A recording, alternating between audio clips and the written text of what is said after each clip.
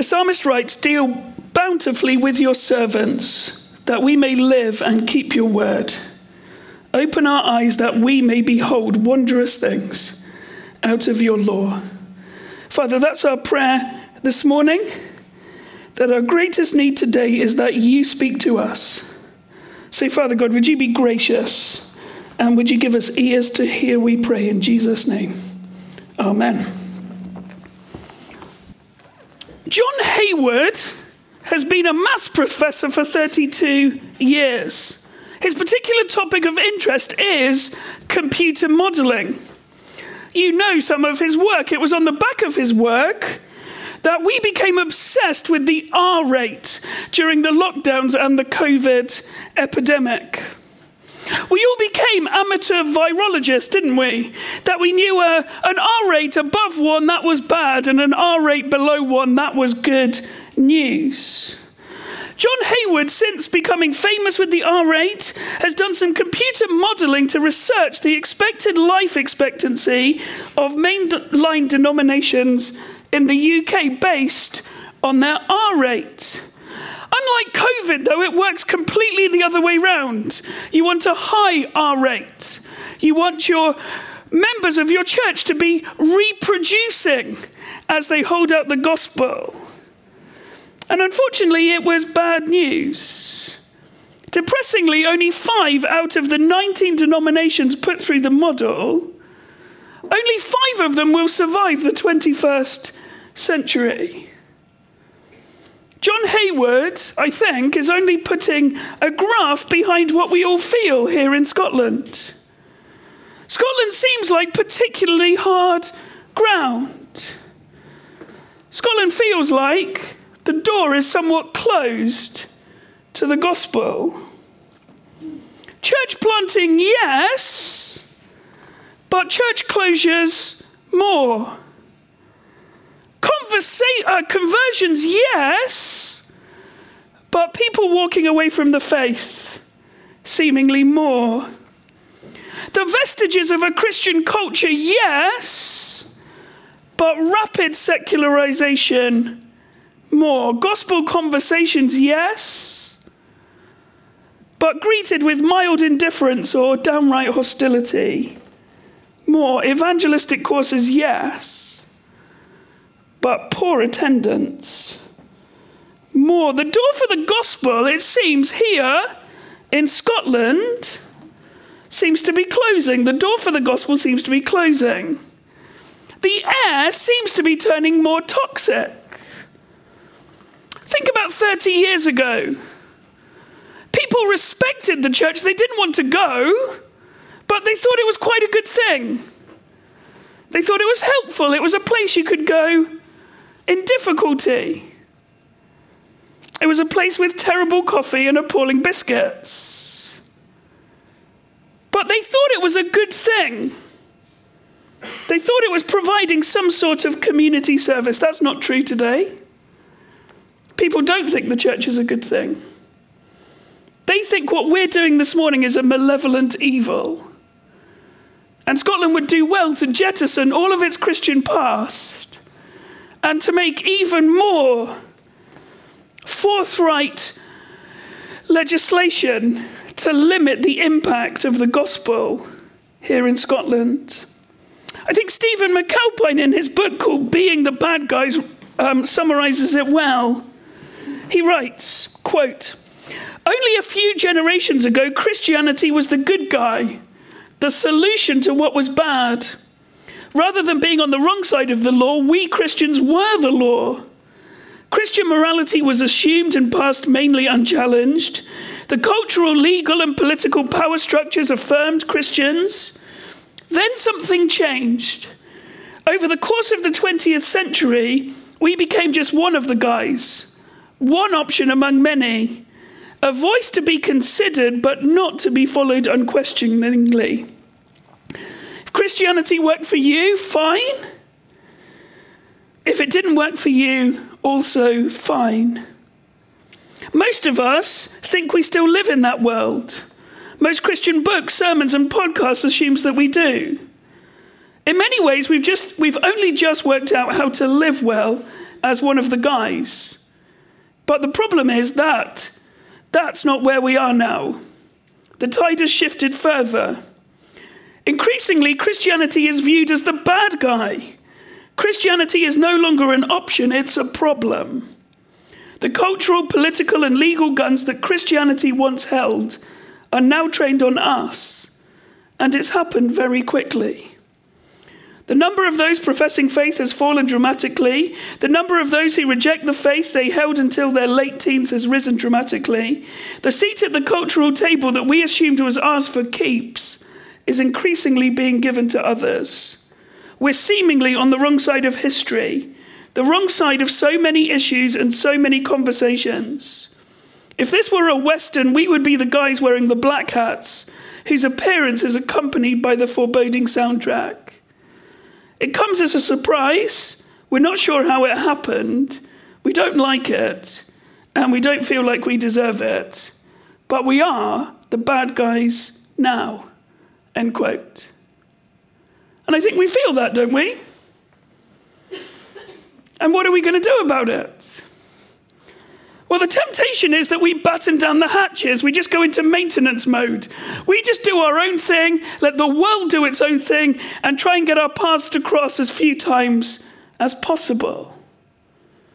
We start to lose courage. We start to lack boldness. We're not going to be on the front foot evangelistically.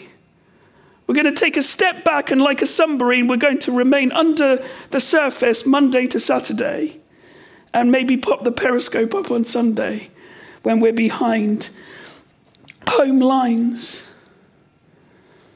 But I want to urge us today that that is not what we should do.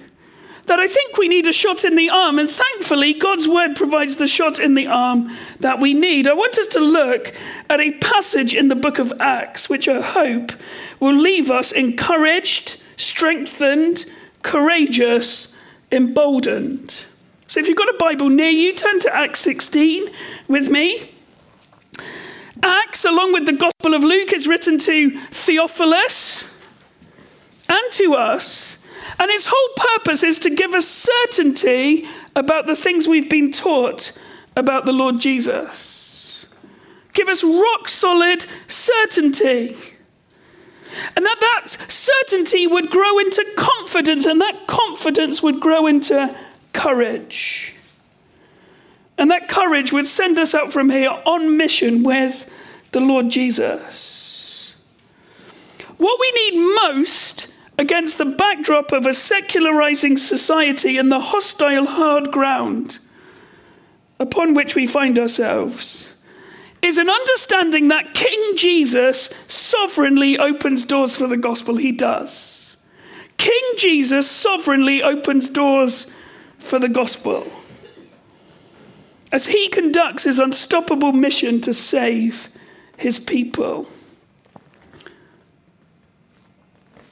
We're going to be in Acts 16.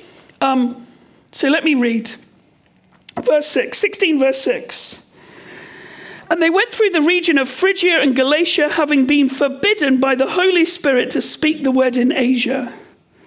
And when they had come to Mysia, they attempted to go into Bithynia, but the Spirit of Jesus did not allow them. So passing by Mysia, they went to Troas. And a vision appeared to Paul in the night. A man of Macedonia was standing there, urging him and saying, "Come over to Macedonia and help us." When Paul had seen the vision, immediately we sought to go on into Macedonia, concluding that God had called us to preach the gospel to them. So setting sail from Troas, we made a direct voyage to Samothrace, and the following day to Neapolis, and from there to Philippi, which is a leading city of the district of Macedonia and a Roman colony. We remained in this city some days, and on the Sabbath we went outside the gate to the riverside where we supposed there was a place of prayer, and we sat down and spoke to the women who had come together. One who heard us was a woman named Lydia from the city of Thyatira, a seller of purple goods who was a worshipper of God. The Lord opened her heart to pay attention to what was said by Paul. And after she was baptized, and our household as well, she urged us, saying, "If you have judged me to be faithful to the Lord, come to my house and stay." and she prevailed upon us. As we were going to the place of prayer, we were met by a slave girl who had a spirit of divination and brought her owners much gain by fortune-telling. She followed Paul and asked, crying out, "These men are servants of the Most High God who proclaim to you the way of salvation." And this she kept doing for many days. Paul, having become greatly annoyed, turned and said to the spirit, "I command you in the name of Jesus Christ to come out of her." And it came out that very hour. But when her owners saw that their hope of gain was gone, they seized Paul and Silas and dragged them into the marketplace before the rulers. And when they had brought them to the magistrates, they said, These men are Jews, and they are disturbing our city. They advocate customs that are not lawful for us as Romans to accept or practice." The crowd joined in attacking them, and the magistrates tore the garments off them and gave orders to beat them with rods. And when they had inflicted many blows upon them, they threw them into prison, ordering the jailer to keep them safely. Having received this order, he put them into the inner prison and fastened their feet in the stocks. About midnight, Paul and Silas were praying and singing hymns to God, and the prisoners were listening to them. And suddenly there was a great earthquake, so that the foundations of the prison were shaken. And immediately all the doors were opened and everyone's bonds were unfastened. When the jailer woke and saw that the prison doors were open, he drew his sword and was about to kill himself, supposing that the prisoners had escaped. But Paul cried with a loud voice, "Do not harm yourself, for we are all here." And the jailer called for lights and rushed in. And trembling with fear, he fell down before Paul and Silas. Then he brought them out and said, "Sirs, what must I do to be saved?" And they said, "Believe in the Lord Jesus, and you will be saved, you and your household." And they spoke the word of the Lord to him and to all who were in his house. And he took them the same hour of the night and washed their wounds. And he was baptized at once, he and all his family. And he brought them up into his house and set food before them. And he rejoiced along with his entire household that he had believed in God. But when it was day, the magistrates sent the police, saying, "Let those men go." And the jailer reported these words to Paul, saying, "The magistrates have sent to let you go. Therefore, come out now and go in peace." But Paul said to them, "They have beaten us publicly, uncondemned men who are Roman citizens, and have thrown us into prison, and do they now throw us out secretly? No, let them come themselves and take us out." The police reported these words to the magistrates, and they were afraid when they heard that they were Roman citizens. So they came and apologized to them, and they took them out and asked them to leave the city. So they went out of the prison and visited Lydia, and when they had seen the brothers, they encouraged them and departed. We're now on Paul's second missionary journey. Luke writes very ordered accounts, and he splits the book of Acts into 7 sections, and the ending of section 5 we find in chapter 16, verse 5. So the churches were strengthened in the faith, and they increased in numbers daily. That comes after the episode of the Jerusalem Council that said Gentiles are now full members of the church of Jesus Christ, that God's grace extends to them. And they don't need to become Jews in order to become Christians. Gentiles can become Christians all by the unsurpassing grace of the Lord Jesus. There's been a bit of a change in personnel. Barnabas has left because Paul had a Barney with Barney about John Mark. And there's also been a new recruit to the team, Timothy, who undergoes the most painful induction service ever known.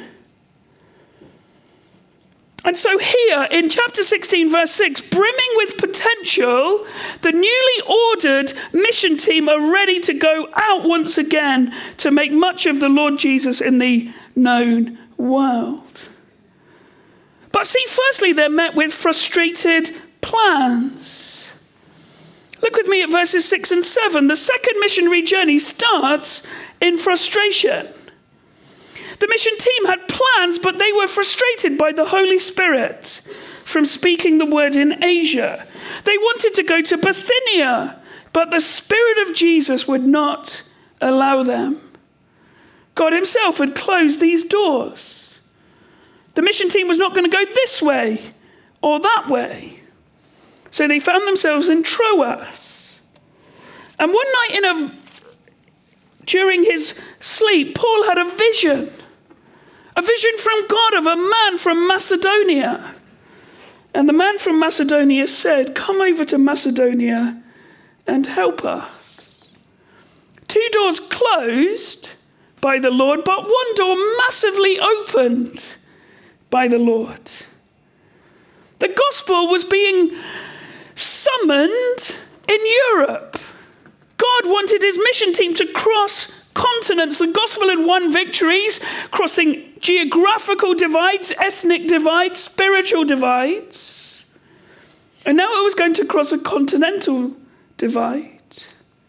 So verse 10, Paul wakes up and is really clear what the vision meant. God was calling them to go and preach the gospel in Macedonia. This was a gospel that the Lord Jesus had opened and was encouraging his servants to go through. Just in passing, note that Luke has turned up in the story. So verses 6 to 9 is all about they. But see verse 10. And when Paul had seen the vision, immediately we sought to go on into Macedonia. It seems that Luke has joined the team as well. Silas is new, Timothy is new, and here's Luke, the writer, entering the story. Luke will show up quite a lot in the remainder of the book of Acts. He particularly shows up when there's a large sea voyage in view. And I don't know about you, but the one time I would like a doctor on hand is when I'm going for a large sea voyage. Somebody to give me the medication to stop me throwing my guts up over the side. And so they get on their way and they go from Troas to Samothrace, that's 70 miles. And then they go from Samothrace to Neapolis, another 70 miles. And then from Neapolis, they travel the 11 miles inland to the big city of Philippi. And see in verse 12, you could not get a more unpromising city to be the base of operations for gospel ministry in Europe. See how Philippi is described? A leading city of the district of Macedonia and a Roman colony. In fact, it turns out that Philippi functioned as something like a luxury retirement community for Roman soldiers and the Roman nobility. On the Mediterranean coast, a wonderful climate, full of quite posh people, all who had done military service or had made their own way in the world. This is a posh, pagan place with lots of war-hardened military personnel and lots of people rich enough to be insulated from the trials of life. Philippi, I'm sure as they were on their way from Troas, they thought, Philippi? Really? That seems like incredibly hard ground for the gospel. That seems like a tough gig, first up. Not only that, but verse 13, it is a place without any substantial Jewish community. There's no synagogue in Philippi. To establish a synagogue, you needed 10 Jewish men. And in Philippi, there wasn't a synagogue. Nearly everywhere Paul has so far gone in Acts, it was clear where they were to start. They started in the synagogue, but Philippi is different because there is no synagogue. And it was a Jewish custom, if there wasn't a synagogue, that Jewish people and God-fearing proselytes would gather by the banks of the nearest river. And so that's where they make their way on the Sabbath day. See, it's double outside. It's outside the city gates, and it's next to the natural barrier of the river. And far from there being less than 10 Jewish men in the city, it seems there's no Jewish men in the city because the only people that gather are women. It doesn't seem like the door is particularly wide for the gospel in Jerusalem, in Philippi. It seems like a terrifically hard place with a very small amount of resources to get going with. But undeterred and confident that Jesus opens doors that no one else can, he preaches the gospel. And we read that one woman, Lydia, a God-fearer, a mercantile Turkish woman from Thyatira who sold purple goods to the wealthy locals, was converted. And the way she was converted was that the Lord opened her heart to the gospel. That even in Philippi, where the door seemed firmly shut, the Lord Jesus sovereignly opens her heart to receive him as Lord and Saviour. Jesus opens hearts as he conducts his unstoppable mission. Lydia was baptized along with her household. If you're a Presbyterian, she had lots of young children. If you're a Baptist, she was an empty nester. And she became a gospel patron of gospel ministry in Philippi. The one having been saved immediately becomes a servant of the gospel team. Not only is there now a Christian in Philippi, but there's now a wealthy woman able to resource gospel operations in this city that seems like such hard ground. Jesus sovereignly opens doors for the gospel in the most unexpected places. The second missionary journey got off to a frustrating start before transitioning to an unpromising location. And yet King Jesus was overseeing his mission and working out his purposes in Philippi, starting with a Turkish woman called Lydia. That's encouraging, isn't it? Edinburgh seems like incredibly hard soil. The secularizing society seems largely antagonistic to the gospel. And yet over and above it all is the sovereign King Jesus, who just like then, still today, opens doors for his wonderful good news that's able to save people to the uppermost. You see, the gospel wins victories in unpromising places. And let's be clear today, Edinburgh seems like an unpromising place. And yet King Jesus is still king. And he's still conducting his unstoppable mission. Frustrated plans and divine appointments now gives way to a freed slave and a saved jailer. Look with me at verse 16. The mission team decide that continuing to gather with the Jews and proselytes on the riverbank is a good move, so they set to do it again. But this day they're intercepted by a doubly enslaved girl. She's enslaved to her masters and also enslaved to an evil spirit who exploits her as some kind of mystic fortune teller. However, just like Jesus in Luke, when the evil spirit comes into contact with the gospel, there is no ambiguity about where the real power lies. The evil spirit declares, "These men are servants of the Most High God who proclaim to you the way of salvation." Evil spirits would always get an A-star in theology, but they always fail when it comes to faith. An evil spirit in a pagan city concedes to the fact that God is the Most High God, the God over all gods, the unmatched, omniscient God, the saving God, who loves people so much he finds a way for them to be rescued. And again, just like Jesus not allowing evil spirits to testify to his identity, Paul equally is greatly annoyed by the spirit's lip service. Therefore, he performs an exorcism. And with but one sentence in Jesus' name, he casts the demon out. The testimony proves true. The name of Jesus Christ powerfully saves the girl. A door is opened and the spirit is powerless to resist the command that he must exit. Jesus again opens doors sovereignly as he conducts his unstoppable mission. Interestingly, it was a man from Macedonia who called Paul and the mission team to come over to Macedonia to help us. And so far it's been 2 women who have been saved and helped by the message of the Lord Jesus. Two women, but at totally opposite ends of the socio-political spectrum. A posh Turkish woman and an enslaved slave girl. Well, not everyone is thrilled by the miracle. The slave owners, far from rejoicing at her release, are conscious of the economic hit that they are going to take. And so what do? They enact mob justice.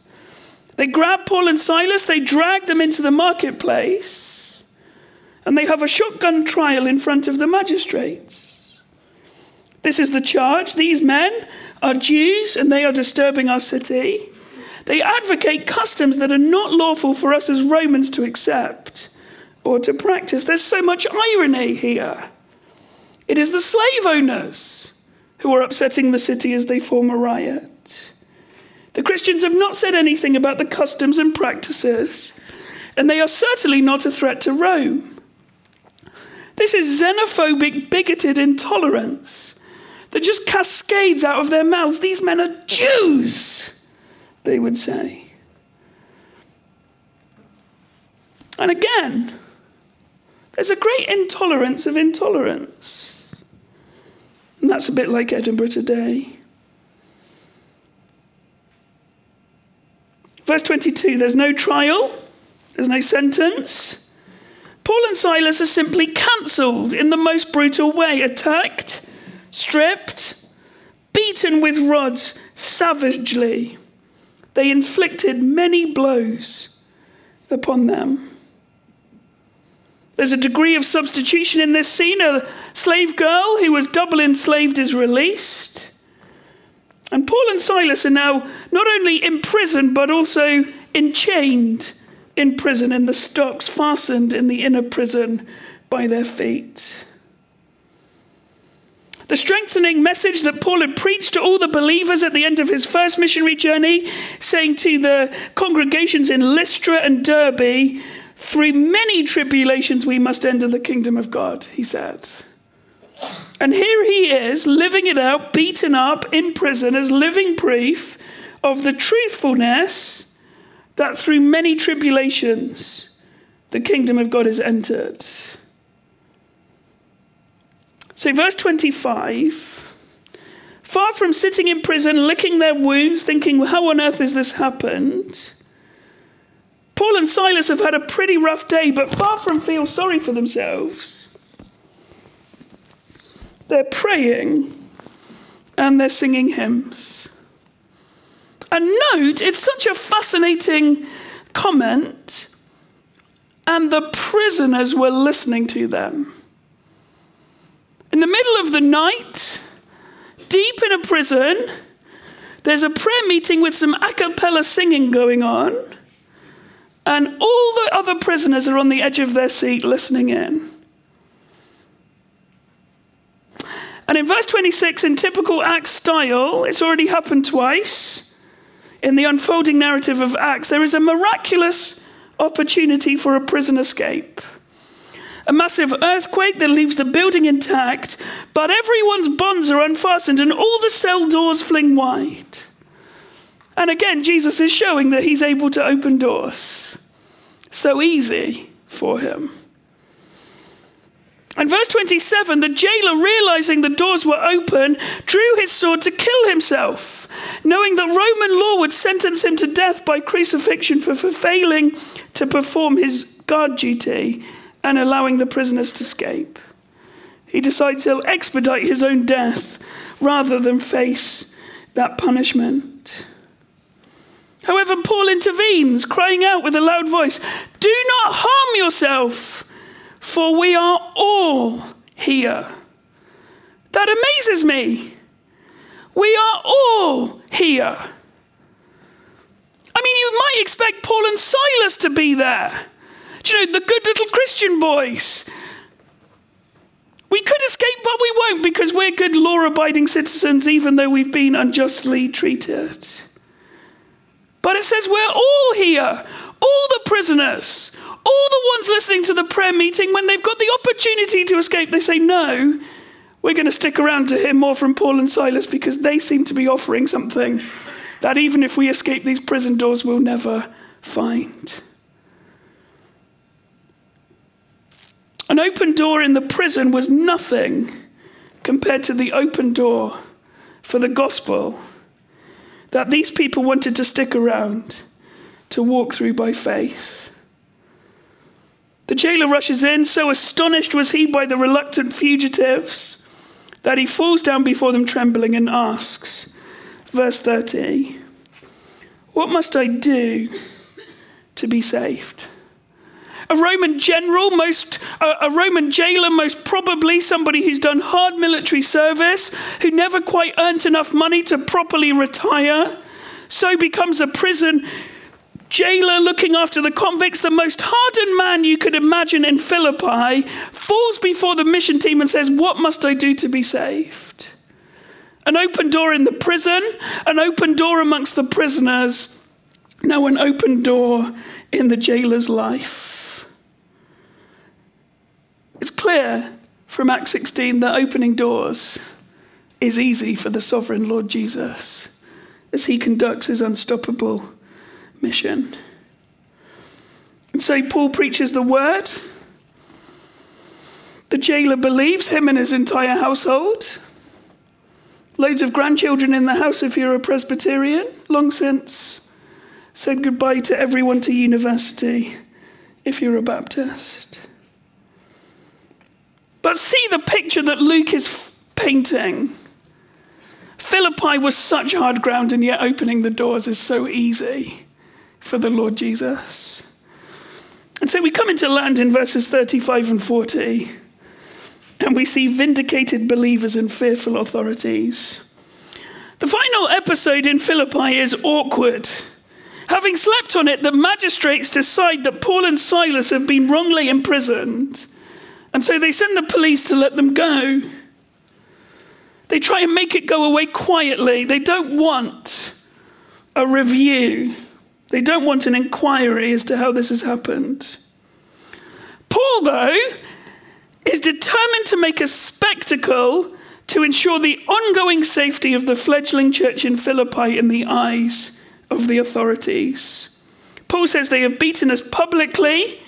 We're uncondemned men who are Roman citizens. They've thrown us in prison, and now they want to throw us out secretly. No! They must come themselves and take us out. This is a damning report to the powers that be in Philippi. To deny justice to a Roman citizen in a Roman colony is a capital offense. You can just see the blood draining from everyone's faces in the town hall in Philippi. Oh no, what have we done? This is going to cost us. They've not been denying justice to mere Jews, but to Jews who were also Roman citizens. And so the whole scene is heightened. See what it says? They were afraid. No Christians in Acts 16 are afraid. The only two people that are afraid are the Roman jailer before he's converted, and then that fear gives way to rejoicing. And the people who are perpetually afraid are the authorities when they see the power of the Lord Jesus at work in his world. And so with egg dripping down their faces, they trudge to the prison. They're forced to apologize and escort Paul and Silas out of the city. Though Paul and Silas decide they'll make a little detour and visit Lydia. And notice that they encourage the brothers, which gives us an insight that, yes, Lydia, yes, the slave girl, yes, the jailer, but the gospel's done wonderful things in Philippi during Paul and Silas's stay. That in Lydia's house there are the brothers, a congregation of people called to belong to Jesus Christ. Yes, we've got a picture of some of the doors that the Lord Jesus has opened. But the Lord Jesus has opened lots of doors in Philippi. And there's now a core team.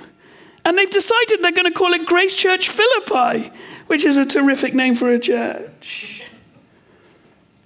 See that the sovereign Lord Jesus specializes in opening doors for the gospel in unpromising places. That's what we need to know. That's what keeps us on the front foot. That's what makes us think, despite what the graphs would say, Jesus is king. He wins. His church grows. Today, all over the world, there are more believers in the Lord Jesus than there's ever been in history. We just don't really get a sense of that in Scotland. But let us be those Christians who hope that this Jesus, who specializes in opening doors in unpromising places, might be pleased to open many doors in Edinburgh, many doors in Leith, many doors in our family, many doors in our circle of friends, many doors amongst our neighbors, co-workers, and classmates. Be certain, this Jesus specializes in opening doors in unpromising places. And let us pray that we would be faithful. We would be so faithful in walking through the doors that he opens. And so faithful in praying that he would open many, many more doors. What a compelling community is left in Philippi. Have you ever thought of that? Lydia, the posh Turkish woman who sells purple things. The slave girl at the bottom of the rung. The Roman jailer, the hardened pagan war veteran. And everyone in between. Jesus can open any doors. And so let's continuously hope that he will. Looking out on Edinburgh, it's a bit bleak. And we're tempted to be a bit depressed. But leave here today certain that King Jesus is still sovereignly opening doors as he conducts his unstoppable mission. And may we be his faithful people who faithfully walk through the doors that he's opening. Let's pray together.